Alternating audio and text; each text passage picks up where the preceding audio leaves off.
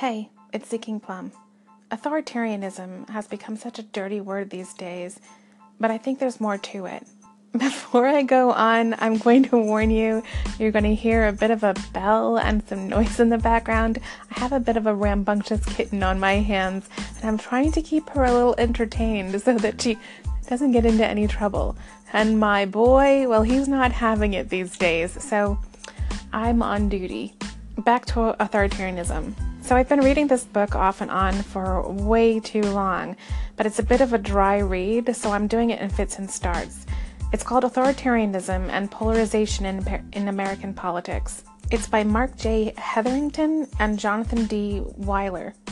I'm going to first read you a quote about how they define authoritarianism. They say, by worldview, we mean a set of connected beliefs animated by some fundamental underlying value orientation that is itself connected to a visceral sense of right and wrong. Politics cleaved by a worldview has the potential for fiery disagreements because considerations about the correct way to lead a good life lie in the balance. Specifically, we demonstrate that American public opinion is increasingly divided along a cleavage that things like parenting styles and, quote, manliness map onto. We will call that cleavage authoritarianism. So this book is a number of years old, and they have drawn information from a number of resources. They've also polled loads of people to gather data. What their research showed is that those with higher authoritarianism and lower authoritarianism have different cognitive styles. Those who scored higher on the authoritarianism scale have a greater than average need for order. So they also think more concretely and in black and white terms. Those who scored lower are more comfortable with ambiguous shades of gray, which allow for more nuanced judgments. The book is full of information about the scale from one end to the other, and how we approach life, things that we think about, and how we judge, how we act, how we approach things. Now, this isn't exact science, but they did talk about this being a scale, and they also talked about how it tends to be on this scale where some who are more authoritarian will spank their children, and those who are less authoritarian tend to do time out. Those who are less authoritarian tend to lean towards diplomacy, and those who are more authoritarian more towards the military action. There can be drawbacks and benefits for both sides of the spectrum. But just to summarize for a second, those who tend to score higher on the authoritarianism scale tend to think more concretely and in black and white terms. Right and wrong, they like order. Those who score lower on the authoritarianism scale, they're more comfortable with ambiguity and shades of gray, so they can consider more nuanced judgments. The book points out that this tends to align with political parties. If you hadn't made this jump yet, they say Republicans tend to be a bit more authoritarian, and Democrats tend to be a bit more non-authoritarian. Please don't take this in the light of how this word is being used now, because that's a completely different conversation. This book talks about child rearing and relationships with doctors and police, and it goes on and on. There's all sorts of topics in this book. But the whole reason I'm bringing it up is I wanted to talk about our different cognitive styles of thinking. See, because Republicans tend to be more authoritarian, I think this gives them a leg up when it comes to being organized for voting. Whatever your party affiliation, you may have heard it said that Republicans are really good at messaging. And I don't think that anybody can argue with that. Republicans come together and they vote together, for the most part. There are usually single issues that people vote for, and there's one right way to think about them. One right way. I'm not saying all Republicans think this way, or all Republicans vote that way. But the more authoritarian in thinking, the more black and white in thinking, there's a right and a wrong answer. The right answer is pro-life. Roughly speaking, that is. Again, this is a scale, an authoritarian scale. But I'm not here to talk about Republicans. I want to talk about Democrats. I think it's a little bit easier for Dems to unite against something or someone than to vote or unite for something or someone. Not easy, just a little bit easier. But we're sort of like, pardon the metaphor, but we're sort of like herding cats. We all see a different issue or issues as vitally important, and we see these things with different shades of view, slightly different perspectives. Nothing is firmly black or white. I mean, just as an example, let's take one of those issues, turn it into a sculpture, and place it in the center of a room in a museum. I'm standing 2 feet due south of it. You're standing northeast, but about 10 feet from it. If we were both to describe this sculpture, we would both give very different descriptions. Same issue / sculpture. We both see it as very important, but we have a very different view. Now, if you think it's more vitally important than I do, that also changes things. Because Dems don't unite the way Republicans do, this could be why you often hear Republicans saying that Dems don't know what they stand for. I think we do. I think we do know what we stand for. It's just that every issue we see just slightly differently. We have all of these shades of gray and these nuanced perspectives. It's not very orderly. And if we see things so very differently from someone who sees things very orderly, how do you express that back and forth? How do we express that to them? And if they see things very orderly and we see it very differently, it just makes for a very difficult way of communicating with each other. Not impossible, just a bit challenging. I think also another challenge for Democrats is that because we have all of these different perspectives and these nuanced views on issues, it makes it difficult for us sometimes to brush aside the chaff and vote on the most important factors, to prioritize. Because even in doing that, sometimes we disagree on how to prioritize, how to triage what's most important. Everyone has a different view on what's important and even what scale to use for how to prioritize. Excuse my noisy eater. I do think as Dems we struggle with messaging, no question about it. But if we worked on it, would that be what unites us to vote collectively? It would have to be really excellently worded, well messaged, marketed incredibly well. But would it be enough? I don't know, but I think it would help.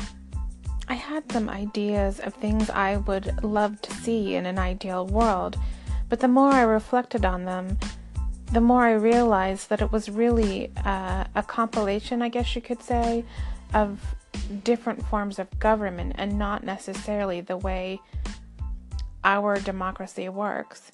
Each representative and senator is fighting to be elected in their respective areas. They can't yet be a part of the overall party to make something happen yet.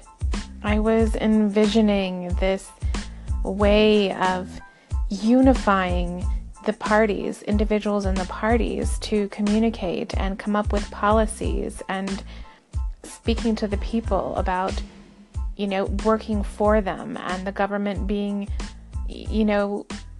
for the people, by the people, and these policies not being about politics, but about the day-to-day life. But this isn't how our government works. This isn't just cynicism speaking, this just is logistically speaking. It's each man and woman for themselves until they get to Congress. Then I don't even know that it really is a unified group once they get there. It's still each one looking out for themselves and their home area, which to some extent I understand, but then again, as a whole, are they really looking out for us as a whole? When you think about it, it's not really efficient.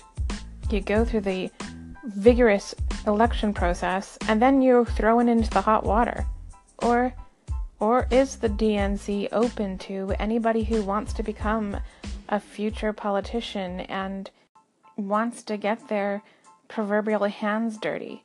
See, those who have gone before, no matter what it is, they know the pitfalls. They know when to leap, when to grab a handhold. They know creative ways around this and that, or creative ways to approach things. It doesn't matter whether it's politics or tech or whatever.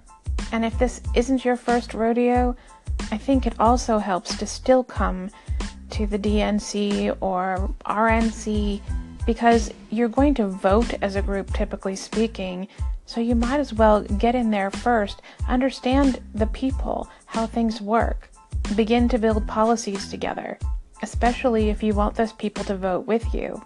And if you can build some of these policies ahead of time, before you are even elected, they might help you all get elected.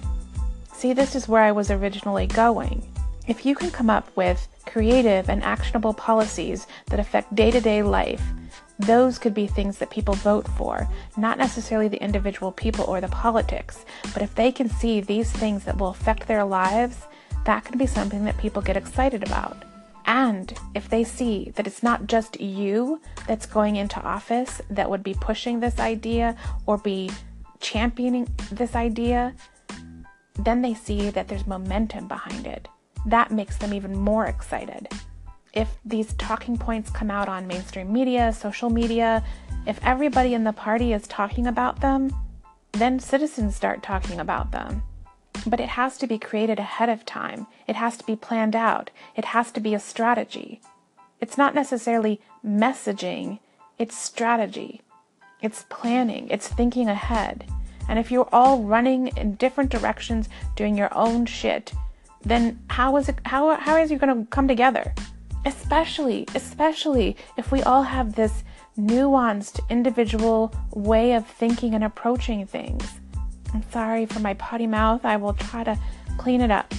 If we hop over to the Republicans right now, there are so many of them that are afraid to speak up against the president or speak up in any way because they're worried that their constituents are going to vote against them.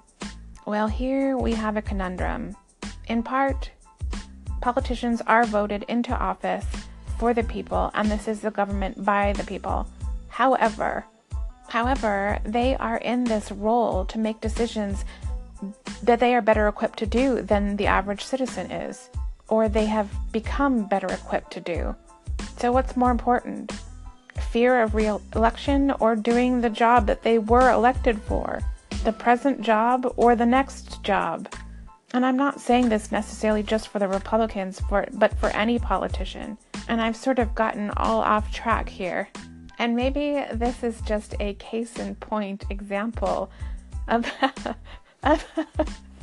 how complex or messed up not necessarily messed up, but just how different or frustrating it can be to message to a Democrat. Because for me personally, if you tell me one thing, I will look at that and I will try to evaluate it, and all of a sudden I will see too many different things and different shades of view, and who knows where I'll come out the other end. As if you've listened to these different segments, who knew I was coming out here, because this wasn't my intention.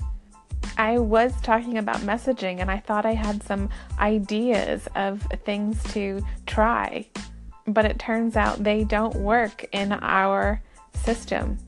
Logistically, they can't, which leads me to think about so many other aspects of how our government works and what might be more effective or interesting or possibly more efficient for all of us. The bottom line, I think it's really different or difficult to work with a bunch of people when you have a whole crowd that thinks very uniquely, each individual, very shades of gray. And then you have a more unified group that knows exactly what they think about what's right and wrong. That group is a little bit more easier to navigate. But trying to bring the two together, yeah, that's a challenge. Especially when you bring in a third party trying to divide us.